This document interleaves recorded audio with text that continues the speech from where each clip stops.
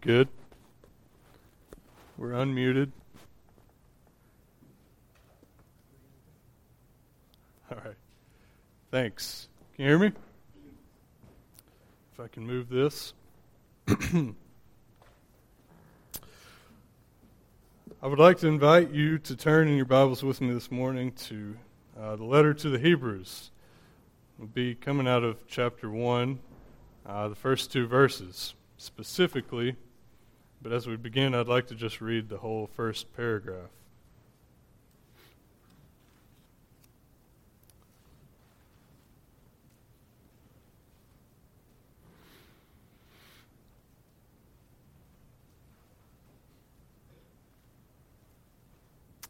Hebrews chapter 1, starting in verse 1. Would you hear the word of the Lord? Long ago, at many times and in many ways, God spoke to our fathers by the prophets.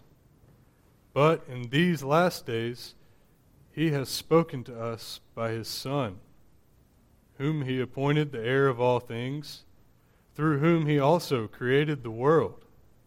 He is the radiance of the glory of God and the exact imprint of His nature. And He upholds the universe by the word of His power. After making purifications for sin, He sat down at the right hand of the Majesty on high, having become as much superior to angels as the name He has inherited is more excellent than theirs. My message to you this morning is perhaps the most basic Christian message that someone could preach, and that is that God has spoken to people, to us, His people specifically, through His Son. That is the gospel. God has spoken to us by His Son.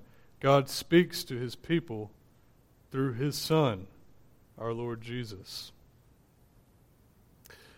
Now, I imagine, as Christian people, that you want to hear from God. Not just this morning, but in your everyday life. You open your Word, hopefully, not your Word, the Word of God, hopefully, and you seek His face. You seek what He has to say. You live in community together and share His truth with one another. In that context, my message is, following this verse, God has spoken to us by His Son. So my invitation is that we listen to the speech of God through looking to His Son. Would you pray with me before we get into this text? Our Father in heaven, we thank You for calling us to be Your people. We thank You for the life we have in Your Son. We thank You for this time, this morning, to gather together as Your people and hear from You together.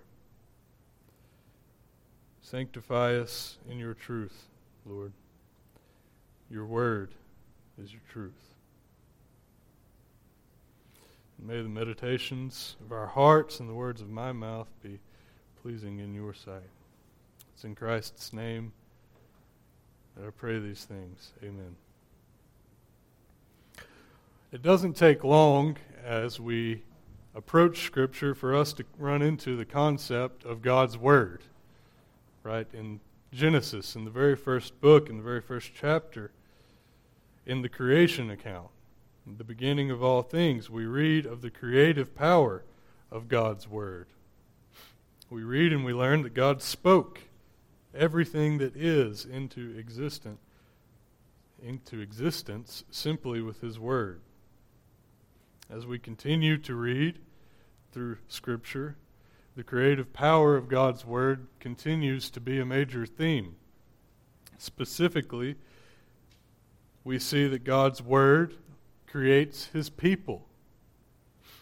It is God who calls Abram, for instance, a man who previously it appears, was not a fearer of Yahweh. But God calls out to him by name and speaks his promises to him to establish his people through him. God initiates his people. God calls out to Moses from the burning bush, telling him what he wants him to do. Later, in the desert wanderings, God dictates his law, the law of his covenant, to Moses on the Mount Sinai. That covenant that formed the very people of God, Israel. And then all throughout the Old Testament, God continues to speak to his people through the prophets, both to hem them in and discipline them as his people, and also to issue promises of the new covenant that he will make with them. God's word creates God's people. Not millennia of social construction, not agreements of collective imagination, not tradition, not the will or desires of man, the mind of man in any way, but God's word. God's word creates us as his people. When we come to this letter of Hebrews, we come to a letter wherein the writer is addressing the people of God, obviously.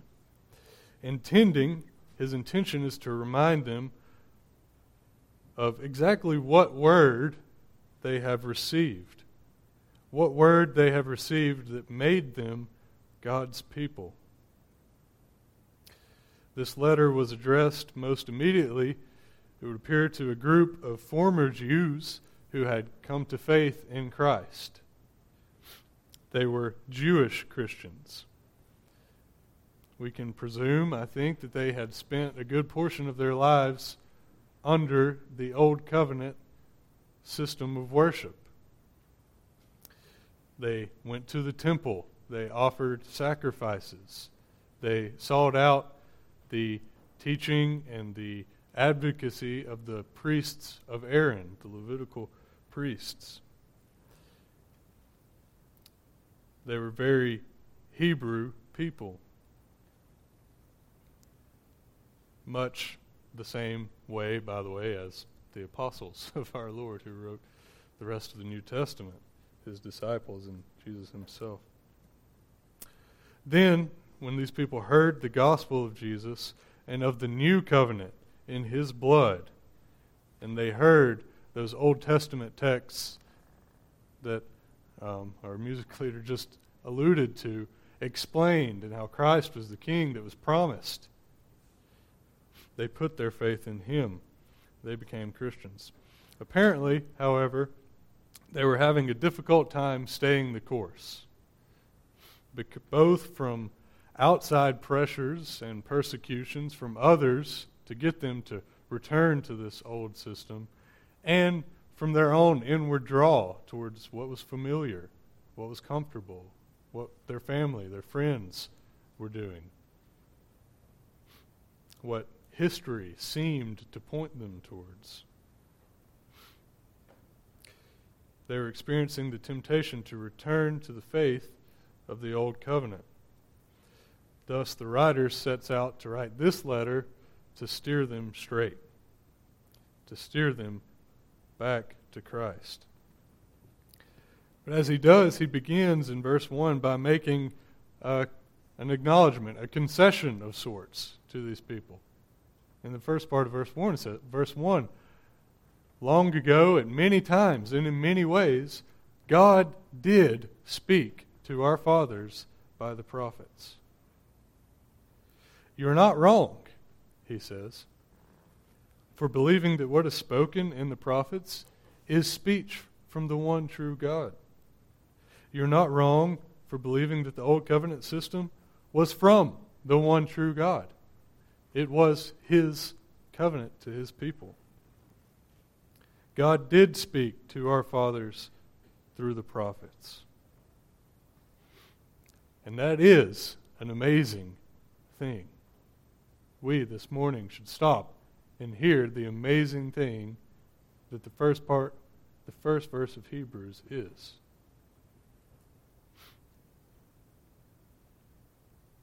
But, he continues, in these last days, God has spoken his final word, to borrow the phrase of one commentator. God has spoken his final, fullest word to us through his Son. He continues, God has spoken to us now by his Son, whom he appointed the heir of all things, through whom he also created the world. Before there were even any prophets for God to speak through, his Son was there. And he is not just an ordinary prophet. He is the radiance of the glory of God and the exact imprint of his nature, and he upholds the universe by the word of his power. This is through whom God has now spoken to his people. Should we not listen to that? He asks. Yes, we should. As I prepared for this sermon, I pondered the question, what does God say through his Son?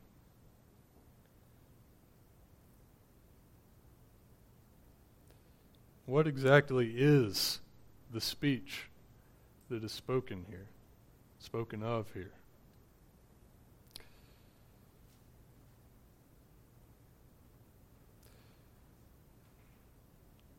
I can easily think of what God said through the prophets in very specific terms. I can read and quote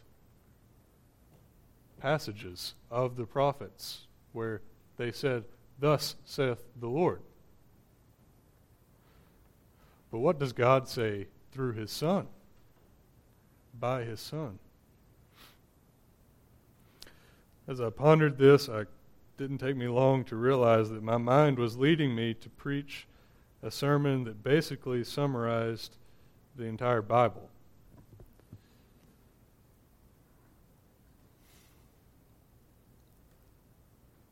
I would have to preach a sermon on everything that is contained in Christianity if I really wanted to capture the full truth of this statement. And that notion, that realization, is what I hope to impart to you this morning, mainly. That when God's Word says he has spoken to us through his Son, he means there's not another word that God speaks to his people.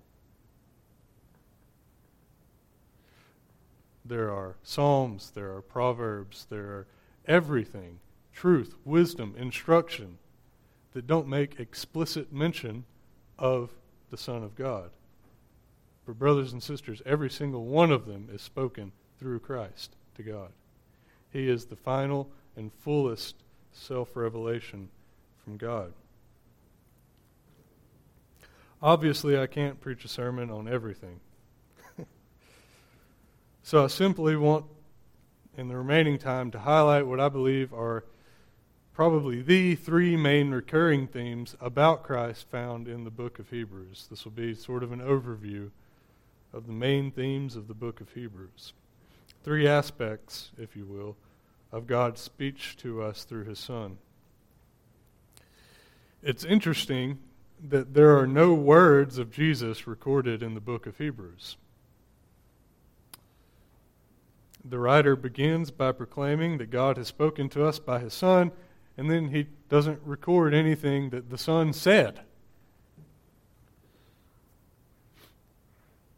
Obviously, we can go to the Gospels and certain parts of Acts and read words that Jesus said. We can read how God has spoken to us through his Son, through what he said. We can hear what God said literally through Jesus. But what does the writer mean here? Where there are no words, what is this speech from God? What is God saying?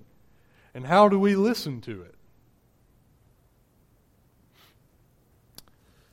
Well, the answer, I believe, is that time and again the writer exhorts these people and exhorts us to look to Jesus, to consider Him, to hold fast to Him, to look to Him, to look to Him over and over and over again. God speaks to us, His people, in this sense through the very person of His Son. Therefore, we listen to God by looking to Christ. And in the book of Hebrews, as is in the outline in your bulletin, I believe we see that we are called to look to Christ in three specific ways. Number one, as the captain of our salvation. That's also translated as the founder of our salvation in some translations, English translations. Number one, as the captain of our salvation. Number two, as the eternally sufficient sacrifice. And number three, as the eternally faithful high priest. First, Jesus in Hebrews is called the captain of our salvation. In another place, the founder and perfecter of our faith. That's chapter 2 and chapter 12, respectively. Within these names, the writer is highlighting what Jesus accomplishes for the people of God as a man, as the man, Jesus Christ. All through the first few chapters, and then towards the end of the letter again, he does this. He highlights the humanity of Christ and what he accomplishes for us as humans. Before we consider the text, I just want to explain why he does this. As we have said, these people are struggling to maintain their faith. They are struggling to see what hope there is for them in this new covenant. Their life is hard, and in general, as all life in this fallen world is hard.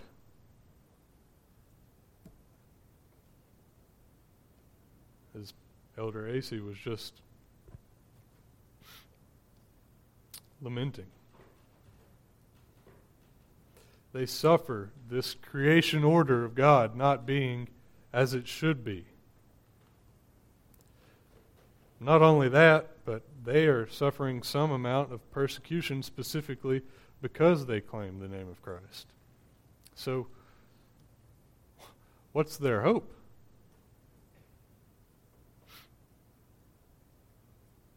As people experiencing the life of people on this earth, where is their hope? The writer of Hebrews says, your hope is in Jesus, your captain.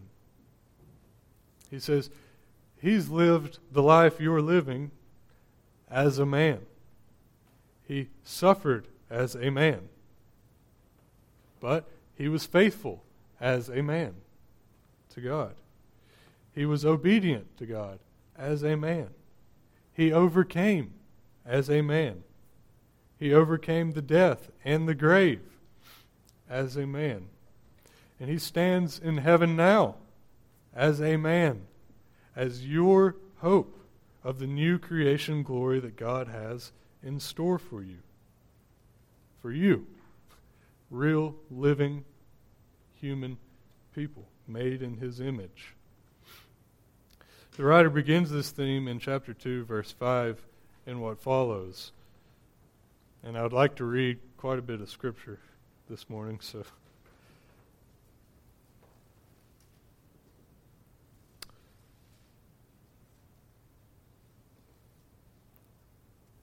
2 verse 5.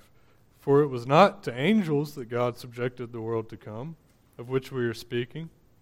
It has been testified somewhere.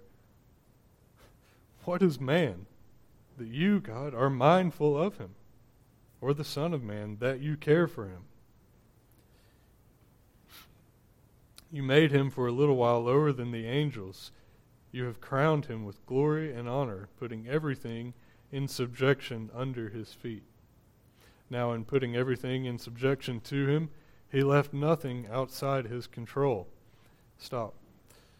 Here, the writer quotes Psalm 8, which is a psalm marveling at the status that God gave to man in his creation order as his deputy rulers, as you will. He's marveling at the creation blessing of Genesis 1, I believe it's verse 28, where God says to Adam and Eve, be fruitful and multiply, fill the earth and subdue it, and have dominion over ... everything in the creation. This is the creation blessing. And the writer of Psalm 8 marvels at it. And then the writer of Hebrews takes Psalm 8 and says, at present, we do not yet see everything in subjection to him. That is, things aren't as they should be. The writer of Hebrews takes Psalm 8, which is positive, praise towards God, and says, that's true, but that's not reality now. This creation blessing was thwarted. Yes, by God's grace, we exercise some amount of dominion over creation, but not as we should. We don't see that right now. But, he says, we do see him. But we do see him. At present, we don't see everything in subjection to him, mankind of Psalm 8, but we do see him, who for a little while was made lower than the angels, namely Jesus, crowned with glory and honor because of the suffering of death, so that by the grace of God he might taste death for everyone. So where do we find this hope, this promise of Psalm 8? We look to him. We see him, namely Jesus. The writer continues saying, for it was fitting that he, this is verse 10, for it was fitting that he, for whom and by whom all things exist, in bringing many sons to glory, should make the captain of their salvation perfect through suffering. For he who sanctifies, Christ, and those who are sanctified, all of us, all are of one. That is why he is not ashamed to call them brothers, saying, I will tell of your name to my brothers. In the midst of the congregation I will sing your praise. And again, I will put my trust in him. And again, behold, I and the children God has given me. Since, therefore, the children share in flesh and blood, he himself likewise partook of the same things, praise God, that through death he might destroy the one who has the power of death, that is, the devil, and deliver all those who through fear of death were subject to lifelong slavery. For surely it's not angels that he helps, but he helps the offspring of Abraham. This theme continues throughout the letter, such as in chapter 5, verses 7 through 9, where the writer says that in the days of Jesus' flesh, he offered up prayers and supplications with loud cries and tears to him who was able to save him from death, and he was heard because of his reverence. Although he was a son, he learned obedience through what he suffered, and being made perfect, he became the source of eternal salvation to all who obey him. This theme, this truth in Hebrews is a truth that closely parallels the theme of Paul in Romans 5, where he contrasts the first man, Adam, of the old creation, the federal head, if you will, of the old creation, with the first man, Jesus, of the new creation.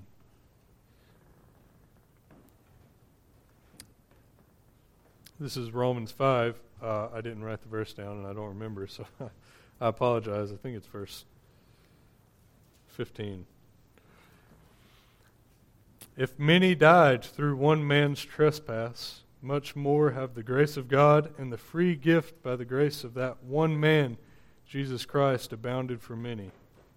And the free gift is not like the result of that one man's sin. For the judgment following one trespass brought condemnation, but the free gift following many trespasses brought justification.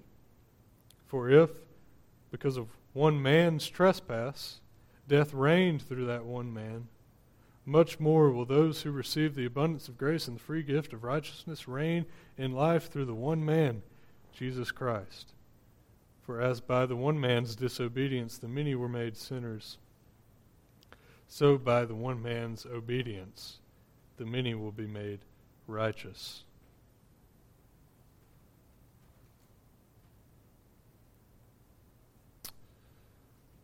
I believe what God is saying to his people through Christ in this way is put your hope in your captain. Live your life by looking to him, the new man, the one who stands as the fulfillment of the promises given to you, men.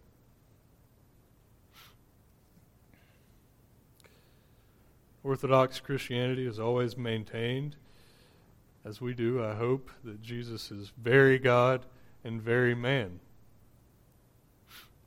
He is not just a man. He is very God, the Son.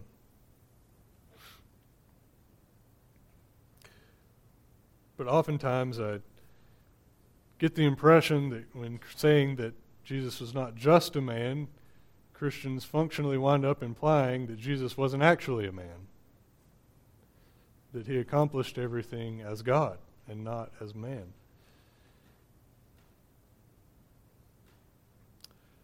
Saying that Jesus is not just a man cannot mean that he is not a man. He is very God and very man. The Word of God is not ashamed to proclaim what he accomplished for his people by partaking of flesh and blood with us. Indeed, as we just read in chapter 2 of Hebrews, that is the very reason why he is not ashamed to call us brothers.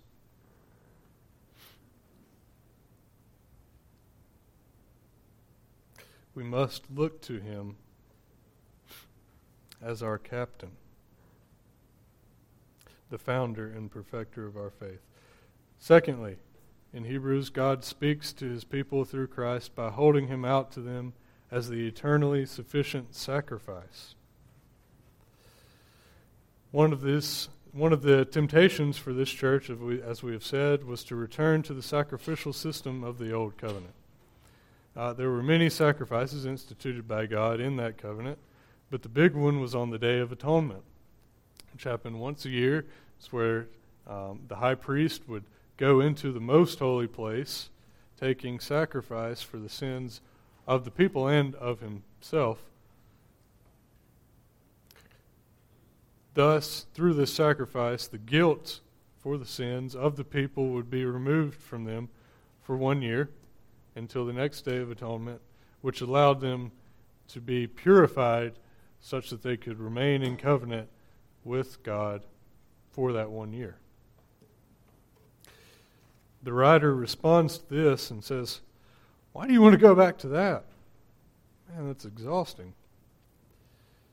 Those sacrifices don't remove your sins, not really remove in any meaningful way. That was only a type or a shadow of the real removal of sins that was to come. You want to be free? The writer asks him, really free? So that you can love and serve God with a clean conscience? Look to the blood of Christ. Chapter 9 Verses 11 through 14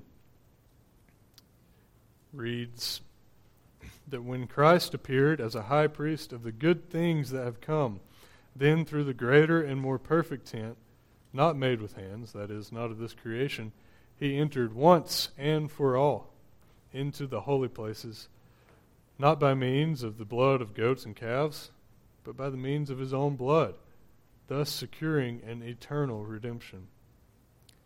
For if the blood of goats and bulls and the sprinkling of defiled persons with the ashes of a heifer sanctify for the purification of the flesh, how much more will the blood of Christ, who through the eternal Spirit offered himself without blemish to God, purify our conscience from dead works to serve the living God?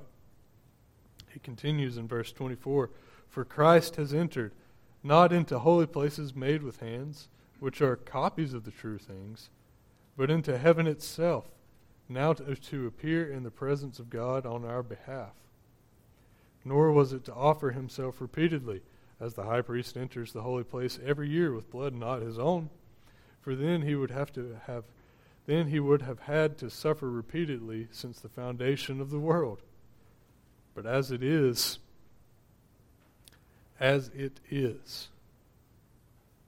he has appeared once for all at the end of the ages to put away sin by the sacrifice of himself. And just as it is appointed for man to die once, and after that comes the judgment, so Christ, having been offered once to bear the sins of many, will appear a second time, not to deal with sin. He's done that. But to save those who are eagerly waiting for him.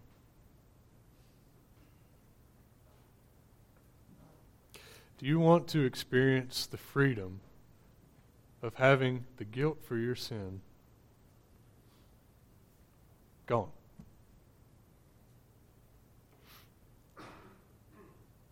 Fully, completely, eternally removed from you. Look to the blood of Christ. Listen to what it has to say. Yes, I said, listen. In chapter 12 of Hebrews, again, verse 24, we read that when we come to Christ,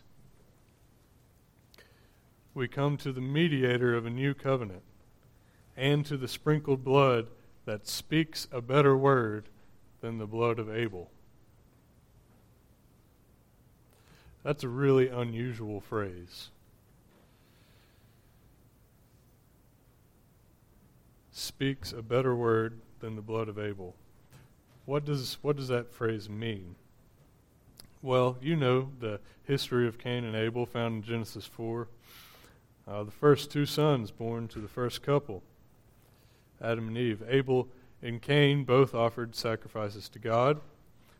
Abel's was acceptable and Cain's was not to God. So Cain got jealous and started pouting because he was not accepted by God. And God reproved him and said, if you do well, won't you be approved? Won't it go well for you? Well, Cain didn't listen, and his jealousy grew until he rose up one day and killed his brother.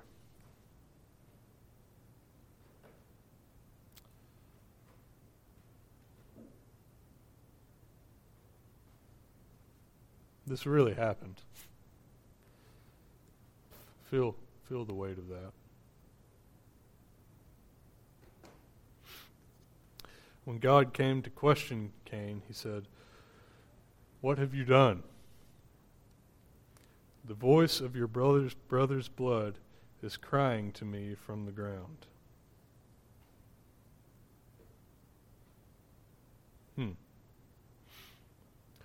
How does blood say something? How does it speak? What did the blood of Abel say?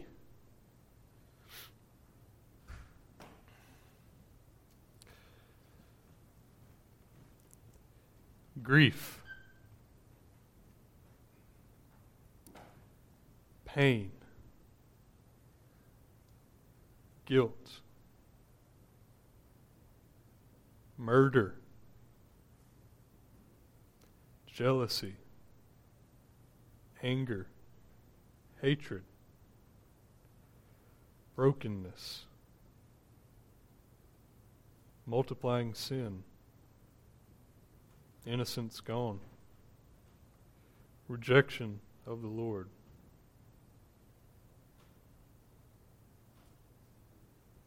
All of the quintessential things that sin says about its brokenness, its evil, its horror.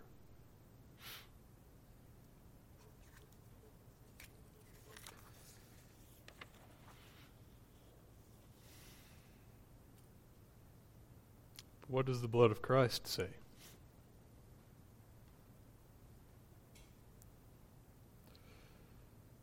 Thanks be to God.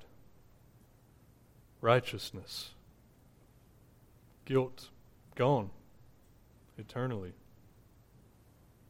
Love. Hope restored. Order restored. Wholeness rather than brokenness. Promises secured. The end of sin. See, the writer says, when you come to the blood of Christ, look, listen, don't be wearied by listening to the blood of Abel. Don't get bogged down there. Yes, grieve it, mourn it, acknowledge it, repent it. But don't be hopeless. We have come to the blood of Christ, which speaks a better word than that blood. Thirdly, and quickly, God speaks to his people by holding Christ out to them as the eternally faithful high priest. The role of priests in general, and a high priest especially, was twofold: to offer sacrifices and to stand in solidarity with the people. Now, solidarity, I don't mean the empty sense of the term found so often in 2022 of personal platform building, but in the sense of actually taking up the cause of others before God, standing on behalf of the people before God as one who knew them, who sympathized with their situation and sought God's restoration for them. They offered advocacy. They were also supposed to be there to offer guidance and help against temptation with gentleness. Again, the writer reasons with these Christians against returning to that old covenant system of the Aaronic priesthood because they weren't perfect priests. They sinned. They had to offer sacrifices for their own sin. And not only that, but they didn't last. They died. They went through a lot of them. They didn't offer perpetual, ever-present advocacy. But Christ is the high priest, he says, who has no sin. Yes, he was tempted. Yes, he suffered. Yes, he knows what this life is all about in the most real way. But he had no sin. Not only that, but he lives forever. He lives. He's alive right now.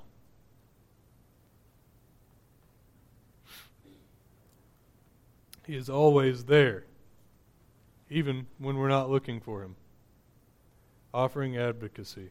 But when we are looking for him, he is there to help. He is the high priest forever after the order of Melchizedek. Going back to chapter 2, verses 17 and 18 read, "Therefore he had to be made like his brothers in every respect, so that he might become a merciful and faithful high priest in the service of God, to make propitiation for the sins of the people. For because he himself has suffered when tempted,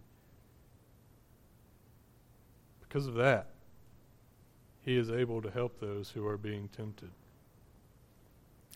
Continuing in chapter 4, verses 14 through 16, he continues the theme, saying, "Since we have a great high priest who has passed through the heavens, Jesus, the Son of God, let us hold fast our confession. For we do not have a high priest who is unable to sympathize with our weaknesses, but one who in every respect has been tempted as we are, yet without sin. Let us then with confidence draw near to the throne of grace that we may receive mercy and find grace to help in time of need." Speaking of the constancy of Christ's priesthood, the ever-presentness of Christ's priesthood, the writer says in chapter 7, verses 23 through 25, about how the former priests were many in number because they were prevented by death from continuing in office. But he holds his priesthood permanently because he continues forever. Consequently, he is able to save to the uttermost those who draw near to God through him, since he always lives to make intercession for him.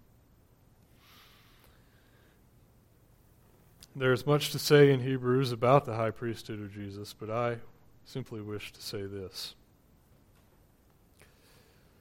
Listen to the mercy of God found in our high priest.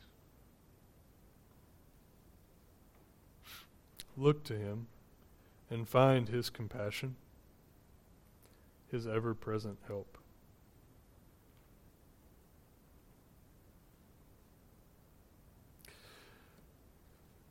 In closing, in Hebrews, we're called to listen to God by looking to Jesus as the founder of our salvation, our captain, as the eternally sufficient sacrifice.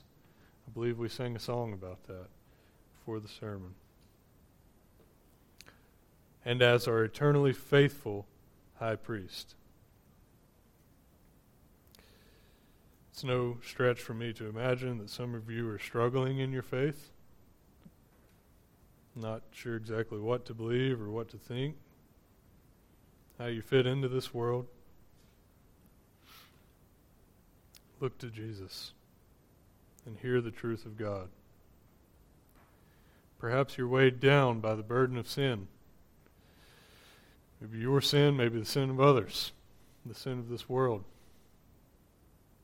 Your sin, a particular sin, or just the guilt you feel over your own brokenness. Look to the blood of Christ and hear the word that it speaks. You may not be particularly struggling. Maybe this is a good season of life. I give you the same encouragement. Hold fast to Jesus. Continue to open your ears to what God has to say. And practically speaking, open the Word of God. The Jesus we look to is not the Jesus of our imagination or of our culture, but rather the one we find revealed to us in the Word of God. Yes, we listen to God by listening to His literal, written words of instruction, teaching and wisdom, but we also must, at the same time, learn when we wake up in the morning, when we lie down, when we rise up, when we eat. Listen to God by looking to His full and final word given to us by His Son, as He is found in Scripture. Let's pray. Father, we thank you for this word that you've spoken to us in your Son. God, we need Him. Oh, we need Him. We need you. We need your Spirit to open our hearts and give us this life in Christ. Sink our roots in it. Pray that you will help us do that as we go out from here. Thank you for this church, and bless their time of fellowship now as we end. It's in Christ's name I pray. Amen.